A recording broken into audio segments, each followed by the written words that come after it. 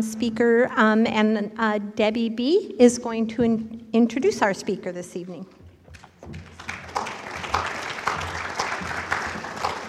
Hi, my name is Debbie, and I'm a very grateful member of the Worldwide Fellowship of Al-Anon. So I've sat in the rooms of Al-Anon with Barb for the last few years, and watching her walk through this journey of recovery has inspired me. So I'm very grateful to be able to introduce Barb W. to you tonight.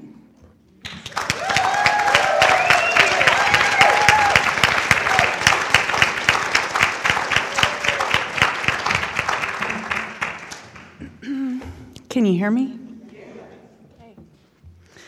I'm very prepared, like a really good Al-Anon. So, hold on one second while I get myself set up here.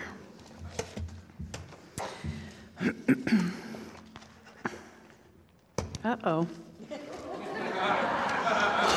Oh, where's my prayer? Okay, this is perfect. Okay, my prayer is not here, but a sponsor that I used to work with, she encouraged me to develop a prayer, and I really like the prayer from the Big Book of AA. And so if you know that prayer, I'd love it if you would say it with me. God,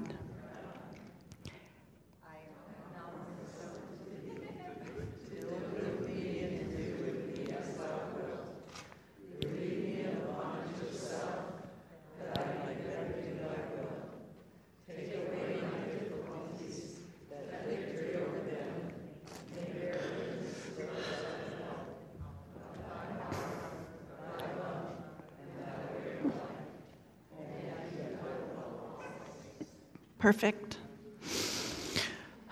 So I'm really grateful to be up here because I feel honored that somebody sees something in me that I can share with you. When I first came into the rooms of Al-Anon, my voice would always shake, and it would always catch in my throat, and I would turn bright red.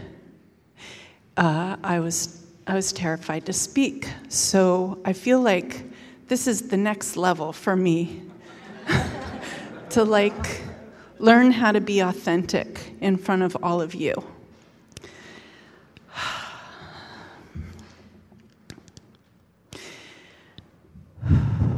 So the joy that I really have comes from having had a spiritual awakening. And spiritual awakening to me means that I've been affected in my soul. And I believe in the 12 steps. And so I'm going to attempt to carry the message of having had a spiritual awakening with you.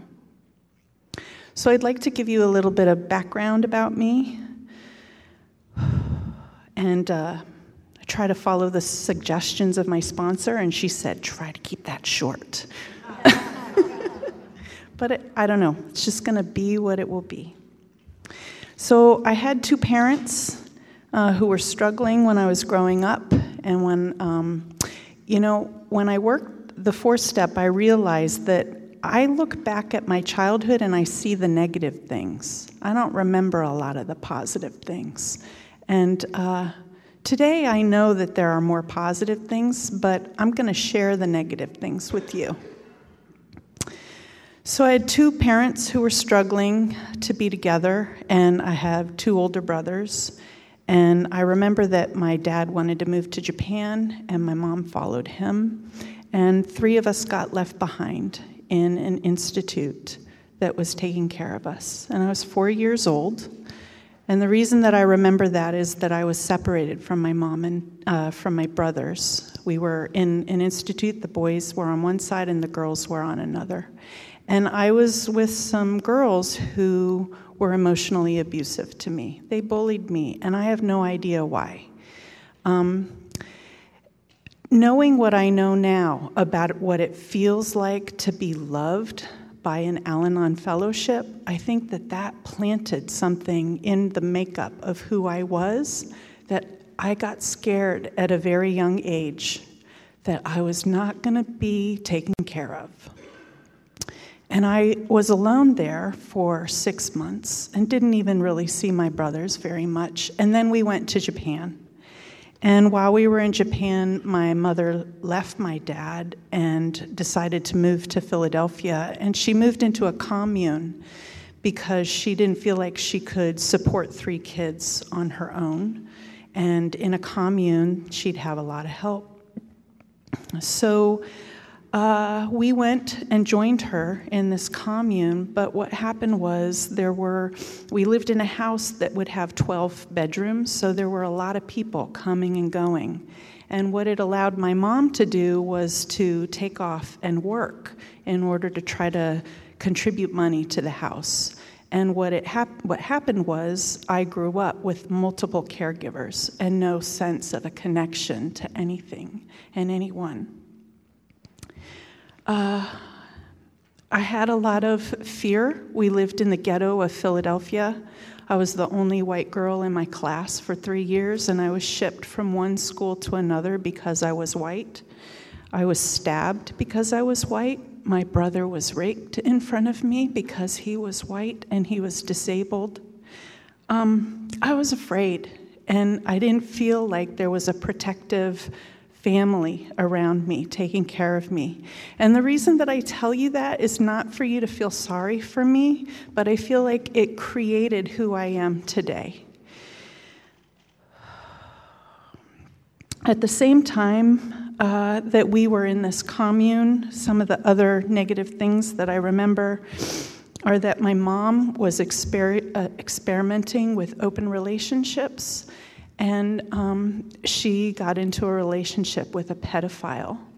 And the pedophile had a heyday in these communes, and I was one of the playthings for him.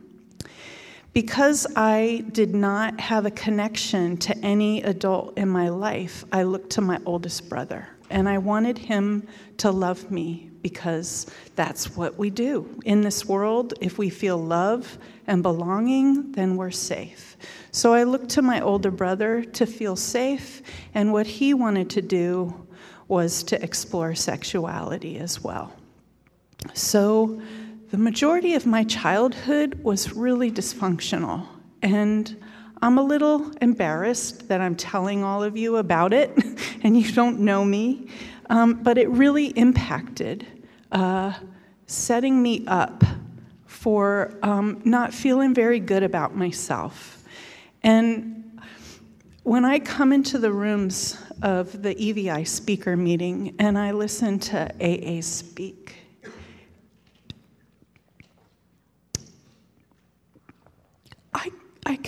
I can relate to the story of taking a drink to feel better. I've never had a problem with alcohol, but I've never felt good about who I am. And maybe when you walked in here and you see me looking good because I'm dressed nice for you, maybe you compared your insides to my outsides the way I did when I walked into these rooms. But I want you to know that I came into the Al-Anon rooms a broken soul. And I'm not a broken soul anymore, actually. And I hope to share with you the story of my recovery. So I met the alcoholic in my life when I was 16, and he was the local drug dealer, and I was very attracted to him because he had a lot of power, and he had boys all around him wanting to do whatever he said. And my mom had chosen to marry the pedophile who was continuing to assault young women with her knowledge. And I wanted out, and I wanted somebody who would protect me. So 3 days after I met the local drug dealer, I moved in with him, and I was 16 years old. And at first, he was just smoking pot and drinking, and pretty soon it turned into cocaine and shooting up cocaine and pornography and eviction and homelessness, and I was a senior in high school. I continued to go to school despite living on the streets with him, and I actually was the lead in the senior class play. I was voted class artist, and I got straight A's. But I was on the streets, and people knew that about me, and they put me into a foster home. So, the man that I moved in with to protect me, he started beating me up. He would get into a drunken rage, and he would kick the dog in front of me and pour soda on me, and then it would escalate to throwing me downstairs and cracking my face open and dragging me by the hair. And I remember leaving and getting out halfway between his house and my home and thinking I had nowhere to go, right? So I would go back, and he would be really sorry, and there would be this honeymoon stage, and it would be better for a while, and then it would happen again and again. As those of you who may have been in domestically violent relationships, you know there's a cycle. So, needless to say, when my stepfather came over to demand that I move home because I was with an unsafe character, and my boyfriend put a gun to my stepfather's head and said, "Get the fuck out, or I will kill you," I felt safe, right? Probably for the first time in my life. But this man who was protecting me was also saying things to me like I couldn't do any better than him and that I'm trash. And so staying with him was a way of trying to survive, because I didn't know where else to go. And I did get into counseling, and when I was in counseling, the counselor suggested that I go to Al-Anon. And I did. And I don't have much of a recollection of Al-Anon in those years, actually. I did hear the word God, and I thought you guys were a cult that was going to try and make me believe in the Bible, because the capital H in he and the words thou, and I didn't believe in the Bible, and I didn't believe in God, because my life sucked. And if there was a God, why would he let all of those things happen? But I did hear some beautiful things in that room, and I love Al-Anon literature, so I'm just going to read to you something that I heard in the rooms that kind of cracked the door that first day, or first few times that I went to Al-Anon, and it was that the 12 steps and 12 traditions, although spiritually oriented, are not based on any specific religious discipline. They embrace philosophies of many faiths and religions, as well as non-religious, ethical, and moral thought. And the designation God does not refer to a particular being, a force, or a concept, but only to God as each of us understands that term. Anyone can find in this program a serene, fulfilling way of life if they can believe in any power greater than themselves.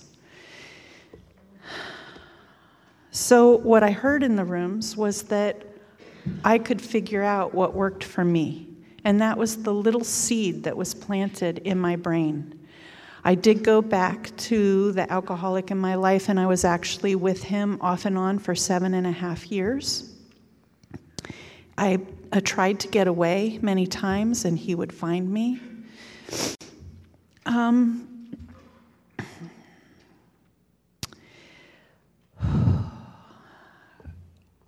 Today, preparing to speak in front of all of you has been really powerful for me, because I've wanted to carry the message of having had a spiritual awakening, and I've been trying to define what higher power is for me.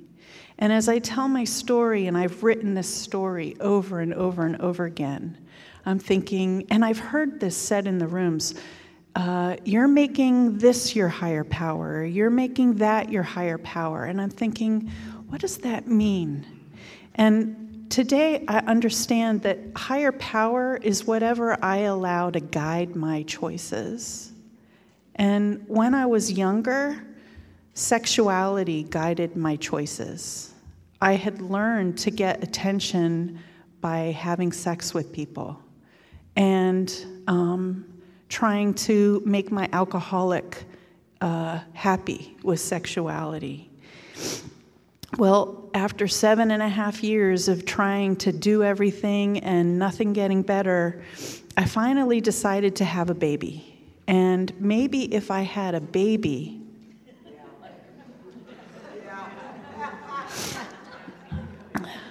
I would feel better. A really bad reason, right? To have a baby.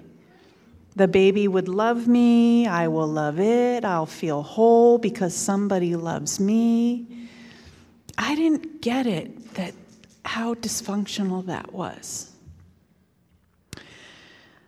So the baby became my new higher power, and I made decisions based on the baby. And that's great, because I would not want a child to go through what I went through. So I was willing to make hard decisions to leave my alcoholic in order to keep the baby safe, when I couldn't leave the alcoholic to keep myself safe. So there was a period of time where the alcoholic in my life was locked up on a DUI, and he was locked up for 2 weeks. And I put the baby into a car and drove across the country, and I didn't have any idea where I was going. And I ended up in Boulder, Colorado. And I was there for about 1.5 years when I discovered that he had found me. And he threatened to come get me. So I packed up my bags and got into the car with my 2-year-old at this point, and drove up to Eugene, Oregon. And I knew better how to stay safe from the alcoholic. It was, I needed to cut myself off completely from everybody who was back home, because that's how he found me. He intercepted the mail, and my friends told him. And so I isolated, and in order to stay safe. So higher power works in mysterious ways. I really wanted to stay on welfare. I was on welfare at that time. And one of the things that welfare requires you to do is make 3 job contacts and get signatures that you're trying to get a job in order to continue collecting welfare. So I did that. I applied for jobs that I didn't think I would get, but would be really cool if I got them. But I didn't really think I was going to get them, because I really wanted to keep being a mom to my son. Well, I got hired. And the job that I got hired for was working with teenage boys in a drug and alcohol treatment center. So the beautiful part of that is that part of working there was that I had to go to AA meetings. And so again, I was introduced to the 12 steps. And I have such a need to fit in that I would go to those AA meetings, and they would go around the room and say, "Hi, my name is blah, blah, blah." And I would say, "Hi, my name is Barb, and I'm an alcoholic." Because I wanted to fit in. But I felt like I didn't belong. I still felt like I didn't belong, but there was something in 12 steps that started calling to me. And I don't know what it was, but I wanted to belong. I see in your fellowship this beautiful connection and family, and I want that. I didn't know how to get it. So I started exploring 12-step programs, and somewhere along the line, my mom's mom died, my grandmother, and I went back to her funeral. And when I was going through her home in the closets, I was told I could take anything that I wanted. And in the closets, I found an album that she had put together of all of our ancestors that she had researched. And it was the first time I had ever seen it. I had cut myself off from my family. I was so ashamed of my mom and my dad, who stayed in Japan when we moved there when I was 4 years old. I didn't want anything to do with a family that didn't want me. So when I found this album in the closet and I started reading about my ancestors, I noticed this sense of pride start to well up in me, that maybe I could be connected to something that I could be proud of. And I'm kind of an intelligent person. I had graduated college, and I started to realize that I had this desire to be connected, and that when we're connected, it feeds something really deep in my soul. And the reason that I had a hole in my soul was because I did not feel connected to anything. And so that album was really powerful for me, but I also realized that I needed to find some place where I belonged. And I started going to Al-Anon again. So it was the second time that I was in Al-Anon, and when I went to this 12-step detox treatment center that I was working at, I thought it would be hypocritical for me to use. So I stopped drinking, and I stopped smoking pot, and I also stopped being with men. I went totally abstinent for 5 years because I thought I had an addiction to something, and I had no idea what it was, so I was just going to be abstinent from everything. And so I tried all kinds of 12-step programs, CODA, Nar-Anon, AA, and Al-Anon. And I didn't feel like I belonged in Al-Anon because they say the only requirement for membership is that there be a problem of alcoholism in a relative or friend. And I wasn't dating anybody. And I had left my alcoholic, and I don't have alcoholism, so I felt like I did not belong. But there's something in the closing that when I would go into those meetings and I would hear it, and I would say the first 6 months that I went into the rooms of Al-Anon, every time I heard these words, I would just start sobbing. And I didn't know why, but it's this closing, and I'm reading it from the Al-Anon service manual, and it says, "We aren't perfect.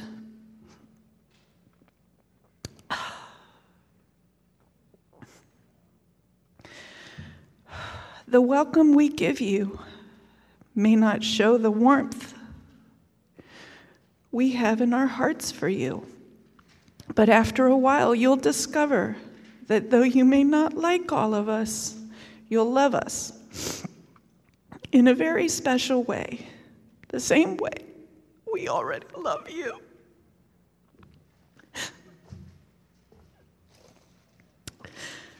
So I really wanted to be loved, obviously. So that would really touch me, and it kept me coming back. And I signed up to lead meetings, and I signed up to do service, and I set up the chairs, and I would try to speak in meetings. And when I would speak in a group, any group, my voice would shake, and my words would catch just like they're doing now, but worse. And I was so embarrassed. And I would turn bright red, and I would know that you would see that I am not perfect. And I was ashamed of who I was, so it was really hard. But I knew that if I kept, what they say is if you keep opening your mouth, it will get better, right? And I wanted to believe that it would get better, so I kept coming back.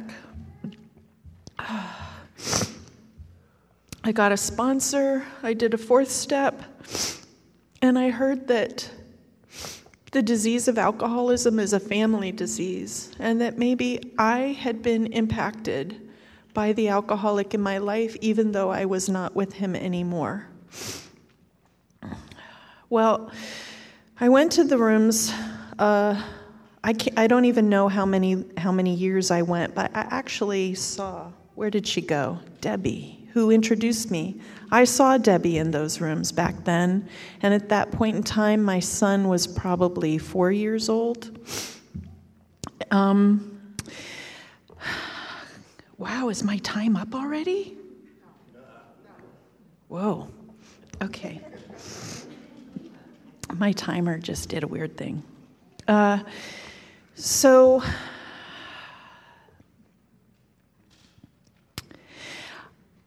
I stopped going to Al-Anon. I was there for a while, and I really tried to work the steps. I probably got through my 4th step, and then I felt like maybe I didn't have a problem.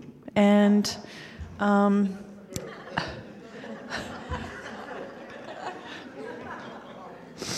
why is it so obvious to you guys?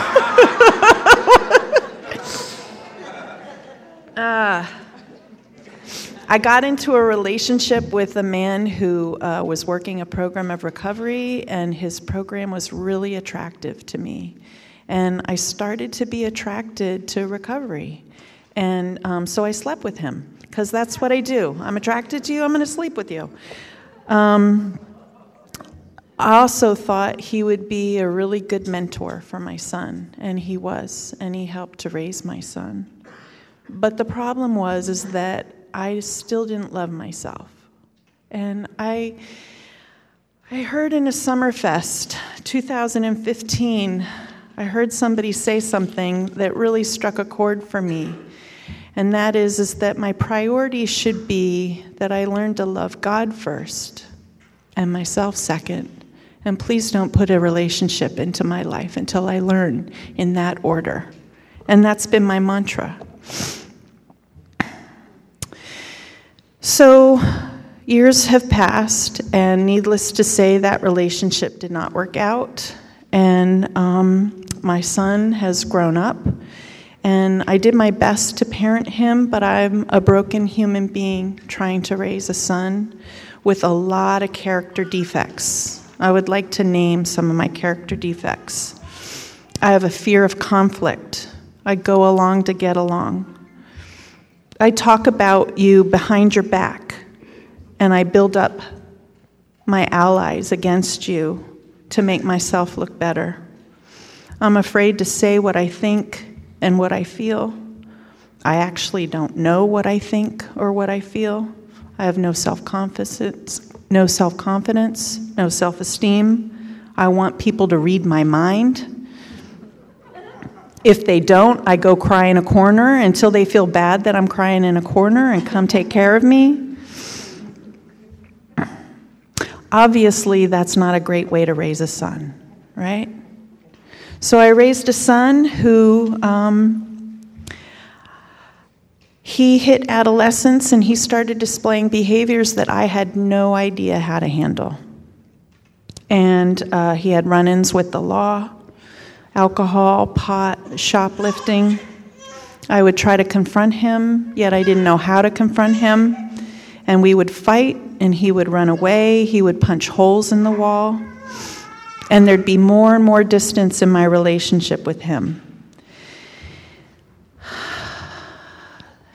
So I'm very aware that I have a problem, and I don't know how to parent my son, and The most recent time that I came into the rooms of Al-Anon is because I hit a bottom. And it's kind of like a bottom, I think, that AA's hit.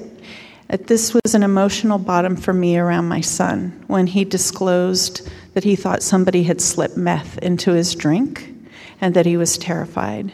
And what I did was I tried to throw money at the problem and buy him his way into college. I bought him a computer, I fixed his car, I got him clothes.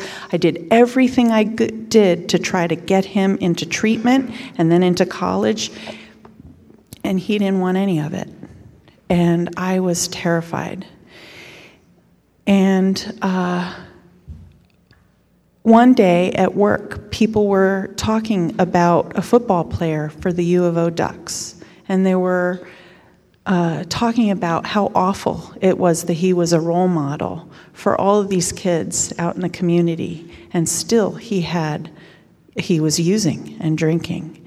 And in my mind, they were talking about my son, and they were putting down my son, and I just started crying, and I couldn't stop. Because here's somebody that I love from the bottom of my heart, and I think he has the disease, and there's nothing that I can do to stop it.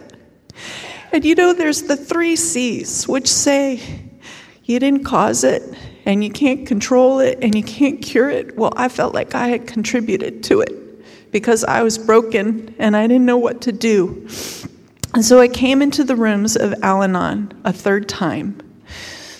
And I took a medical leave of absence. I admitted that I was having a nervous breakdown, that I could not stop crying. And I totally and completely gave myself over to the program. I made a commitment to do 30 meetings in 30 days. And I bought literature, and I started working the steps, and I got a sponsor. And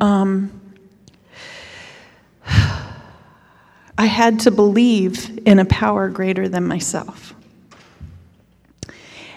And I still didn't really believe in a power greater than myself. So one of the things that I needed to do was to believe in Al-Anon. And I made Al-Anon my higher power. And I believed that if I totally and completely gave myself to this program, that maybe something could be better. And so I did. I did every suggestion that I was given. They said, write a gratitude list for 30 days. I did it. Take my own inventory when I journal at night. I did it. Make a God box. I did it. Lead meetings, do service work. I did it. And I had to figure out what a higher power was for me. And that began the next 2 years of the most incredible journey of my life. Because today, I define a higher power as a loving, protective God that is always available to me. No matter what I'm going through, I am not alone. And I just feel incredibly fortunate. And one of the ways that my sponsor helped me to come to see that there is a higher power in my life was she asked me to look back on my childhood and see whether there was evidence of a higher power in my life. And I remembered when I put the baby in the car and packed up to go across the country, it was because his dad had been locked up for 2 weeks. And it happened 2 days before I was to get my diploma from the college where I was graduating from. The timing is a miracle. I was able to walk down the aisle with the baby in my hand with pride and receive a diploma, and then put the baby in the car and drive across the country without any fear because my alcoholic was somewhere where he could not touch me. So that was evidence of a higher power in my life. On my way to work one day, I heard a story on the radio that resonated with my childhood, and that was a woman who had survived way worse abuse than I had survived. And yet she had this incredible story and belief in her abilities and her resilience. And it made me think, what I hear in the rooms is that it's about perspective. All of my life, I had been looking back at all the things that were wrong. What if I look back at the things that were right? Could I take that perspective shift? Did I have the ability to start being grateful for things? So that summer, while I was working with the sponsor, I had a brush with death, and it furthered my belief in a higher power. I was mountain biking, and I was going with a bunch of police officers who were really good at mountain biking, and we were going down the 26-mile trail from Clearwater Lake down the Mackenzie Trail. And I'm not a very good mountain biker, and I was terrified. But the people pleaser in me didn't want them to know that I was terrified. And they said, "Who's going to be the leader? We've never done this before." And I said, "Okay, I will." But in my head, I knew I was terrified. And I went down that trail, and I got up over a hill, and I looked down one place, and I saw it was too steep for me, and my legs trembled, and they started coming up behind me, and I said, I gotta go. They're gonna think I'm a wuss. And I went ass over tea kettle, and I dislodged a bunch of boulders, and the boulders this big started rolling over me, and one rolled over the top of my head, and crack. I heard the crack. And I thought, holy shit, I'm dying. And then the boulder kept rolling, and it cracked my helmet, but it did not crack my head. So what is there about that to be grateful for? The helmet, yes. But also, what I learned is that I had a little voice inside of me that told me, Barb, it doesn't matter what these people think. You don't feel safe, don't do it. And because I was working with a sponsor, I learned that that was my higher power. That little voice that I had no connection to for all of my life is right inside of me, and I have to learn to listen for it.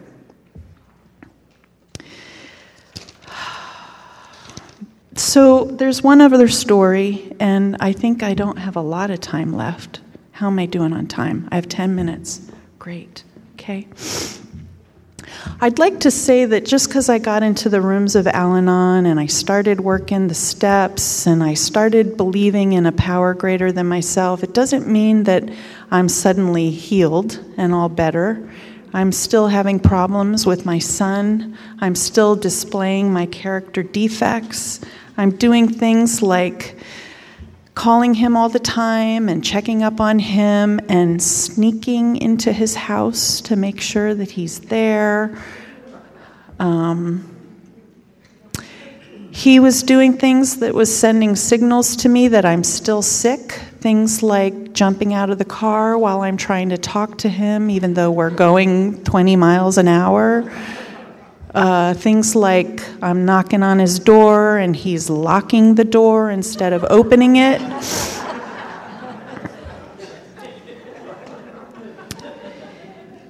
So what I heard in these rooms is that I need to stop going to the hardware store for bread. And what I was still doing was I was still going to my son to fill me up.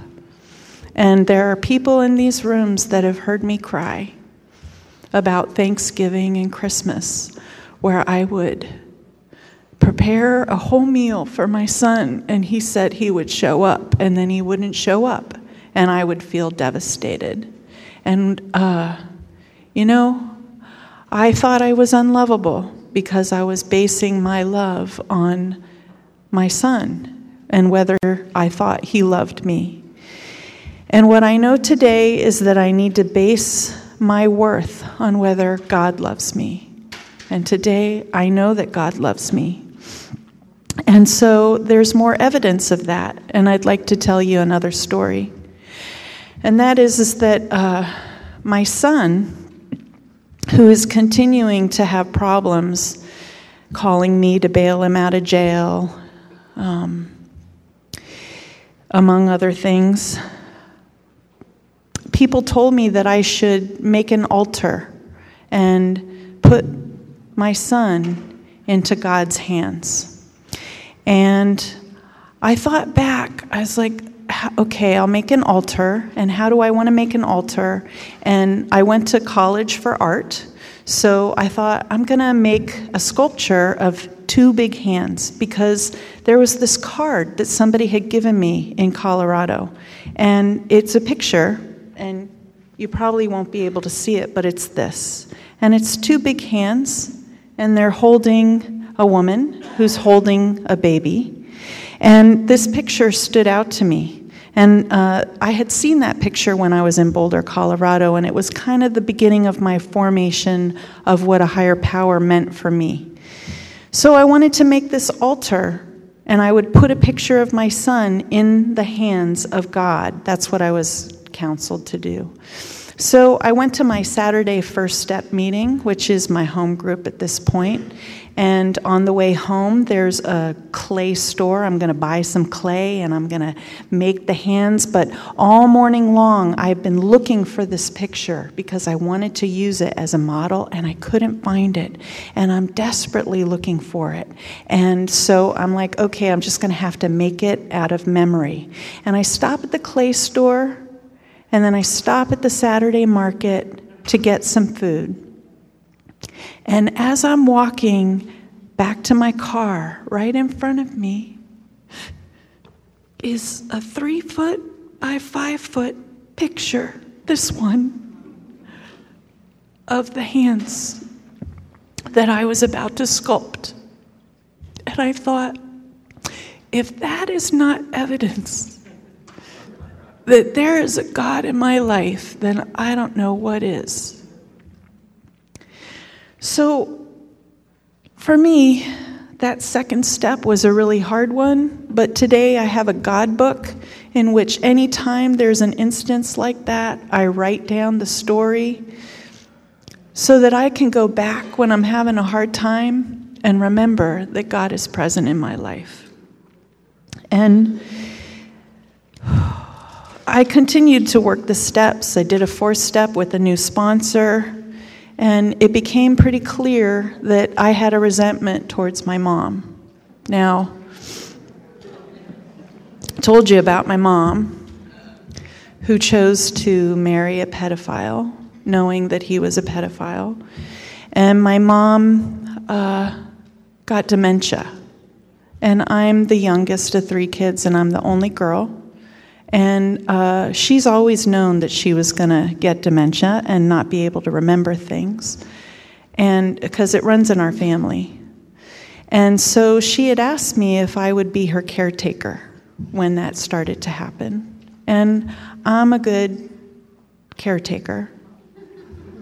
And I said yes, but I also am working a program of Al-Anon, and I want to forgive. I want to let go of my resentments, and I don't want to hold on to them.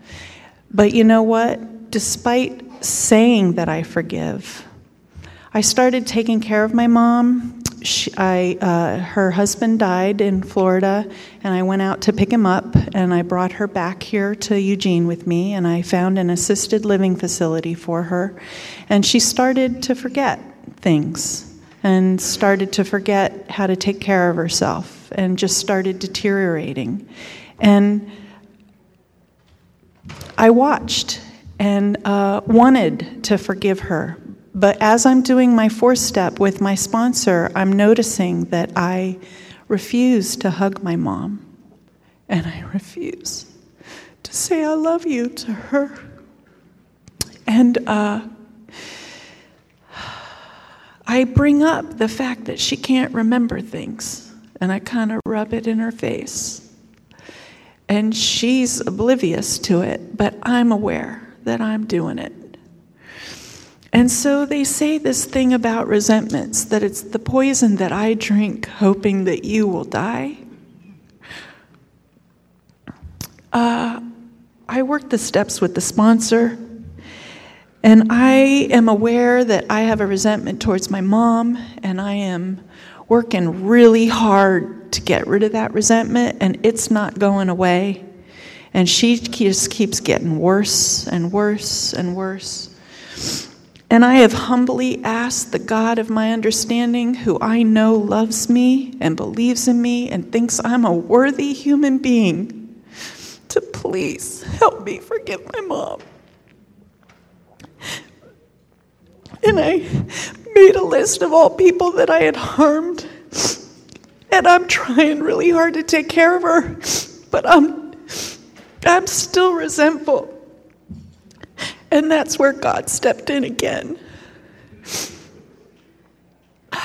Because what God did, and this was just last October, was that my mom stopped being able to take care of herself to the point of sitting in feces at the assisted living facility where she lived. And they were neglecting her.